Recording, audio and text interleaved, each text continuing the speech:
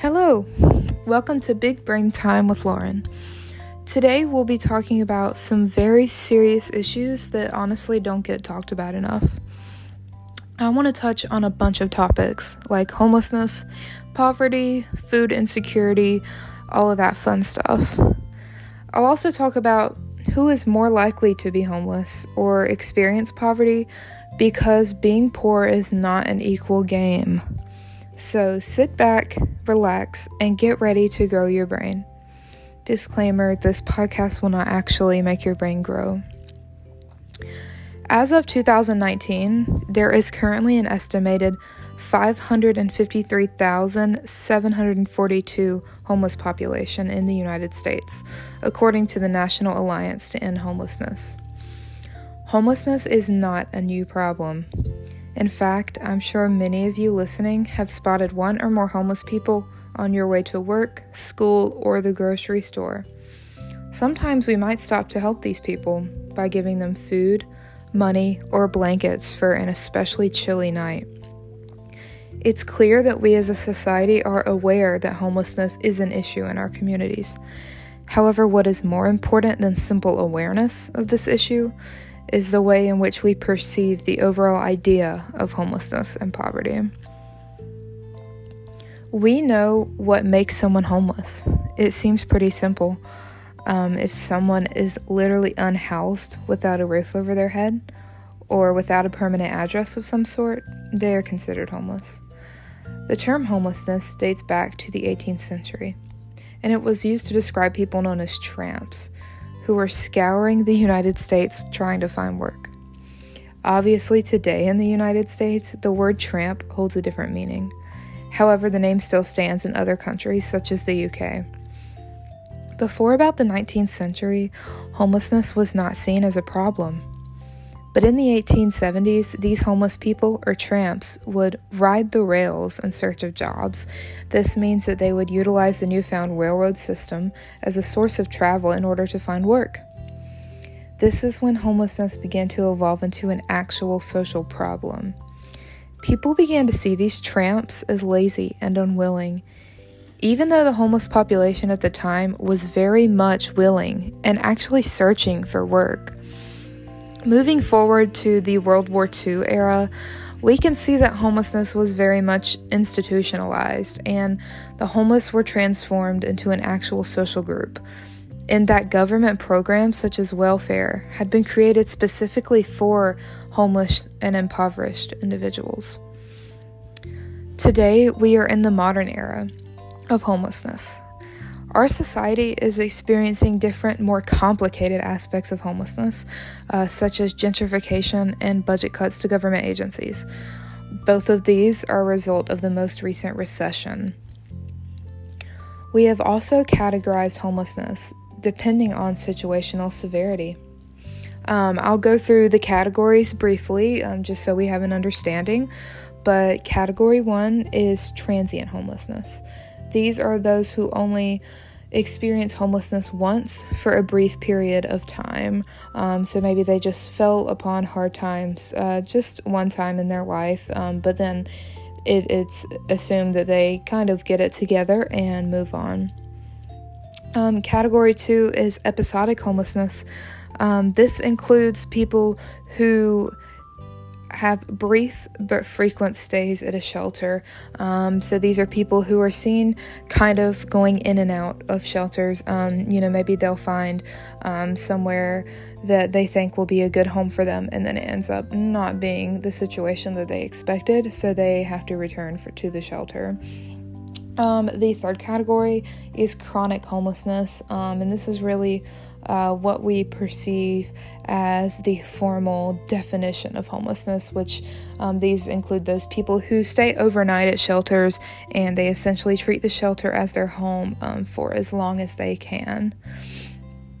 And this categorization can indeed be helpful. It helps to understand one's living situation. It can help someone get the resources that they need based on their situation, but it can also be detrimental as someone who is categorized lower on the scale may not be prioritized as they should be in terms of care. It's now important to understand what denotes someone as being in poverty. So what have we decided what poverty looks like? The official poverty line was established in 1964 by President Lyndon B. Johnson. His goal was to essentially designate the portion of the population who would be considered poor. Johnson determined that families spend about a third of their income on food. So the official poverty line ended up equaling the cost of food times 3 before income tax and adjusting for inflation. The line can also be adjusted based on household size. Now, throughout history, there have been many critiques of the official poverty line. One of these being that the cost of living is significantly higher in some areas than others, meaning that a more accurate measure of poverty should be in reference to an area's standard cost of living. The poverty line also neglects other resources which are needed to survive, such as health care, and then other things that are kind of seen as extra but still necessary, like school supplies and clothing. The official definition of the poverty line also means that families would be spending less than $1 per meal when you look at the numbers. So this is just completely implausible, especially today. We've seen from the result of the pandemic, the rising cost of food and things like that. There are also issues with government assistance programs, which are designed to help those who are in poverty. One of the most widely utilized government assistance programs is SNAP, formerly known as food stamps. The SNAP program has been highly stigmatized by society. It's assumed that those who use SNAP are lazy, do not have jobs, and ultimately abuse the benefits of the program.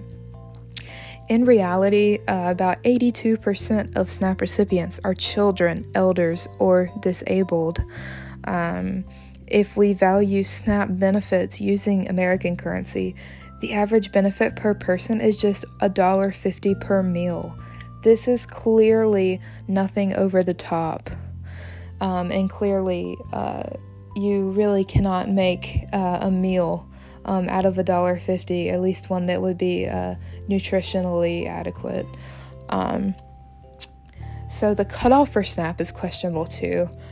So in order to qualify for SNAP, you must be at least 130% below the federal poverty line. This is an issue for many food insecure families because they just aren't considered poor enough to receive benefits. There are plenty of families who are food insecure, and they are not a whole 130% below the poverty line. So that is a really big issue, that people who are in need are not getting help. Overall, we can pretty much agree that the prevalence of poverty and what should qualify someone as being in poverty have been extremely underestimated by the government. Now, going back to homelessness, we'll kind of switch back and forth on the topics and we'll see how these data converge. One of the main social issues which impacts homelessness is how we frame it as a society.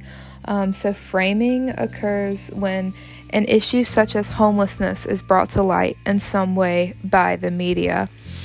The media source just decides to kind of cherry pick certain ideas or notions out of a large situation and use just that tiny detail or bit of information in order to change an audience's way of thinking. It's sort of like manipulation. Historically, homelessness has been framed as a temporary problem or an emergency. Due to this emergency status, the responsibility of the homeless has been placed on government organizations like FEMA, who FEMA responds to disasters and emergencies and things, rather than on societal structure as a whole. So another result of the framing of homelessness is its apparent disconnect from poverty. Since poverty is seen as a more permanent issue, it is almost pushed aside by society, while homelessness's emergency status takes the spotlight. We constantly become aware of homeless people, depending on where we live, and we encounter them almost every day. However, during this small glimpse inside the world of homelessness, we do not see the underlying issues of poverty which are attached to it. We can give homeless individuals houses, but there still remain issues such as mental health, substance use, education, and more. This is all according to Blasey 2008. The separation of homelessness from poverty is a notion which is detrimental to solving both issues. In reality, homelessness and poverty are inextricably linked to one another, according to the National Coalition for the Homeless. As noted in this article from 2017, poor people are often forced to decide between necessities. These necessities include food, healthcare, and, wait for it, housing. Many poor people are constantly on the brink of homelessness, meaning that any small change of circumstance could mess up or change their entire situation. Taking into account this information, it seems unfeasible that poverty should be treated of less importance or any less emergent than homelessness. Now, when we talk about large systems, we've discussed society, it is evident that homelessness and poverty are not spread equally across groups such as race, gender, and age. All of the following statistics are based on data from the current year, 2022. We first have to look at racial disparities in homelessness. Currently, 39.8% of the homeless population is African American. Now, if you're just an average listener, this percentage might seem a little bit low. It's less than half. It's fine. But however, we're not just talking about black and white. We are talking in comparison to Caucasians, Native Americans, Pacific Islanders, Asians, and other denoted ethnicities all combined. Next, we have gender differences. 61% of homeless persons are men and boys. Children make up 20% of the homeless population. And also, kind of newer statistics, we can look at sexual orientation, where 42% of these homeless youth identify as LGBTQ+. So, as we draw to an end here, I just want to close out with a few questions that should really keep us thinking about some of these issues, because I just want you to take something with you today. So my first question is, before listening today, were homelessness and poverty two separate issues in your mind? Or were they just lumped into this one idea of the poor? Now, there's something that we really didn't touch on today that much, and that is how we as a general population can make a difference in the lives of the poor.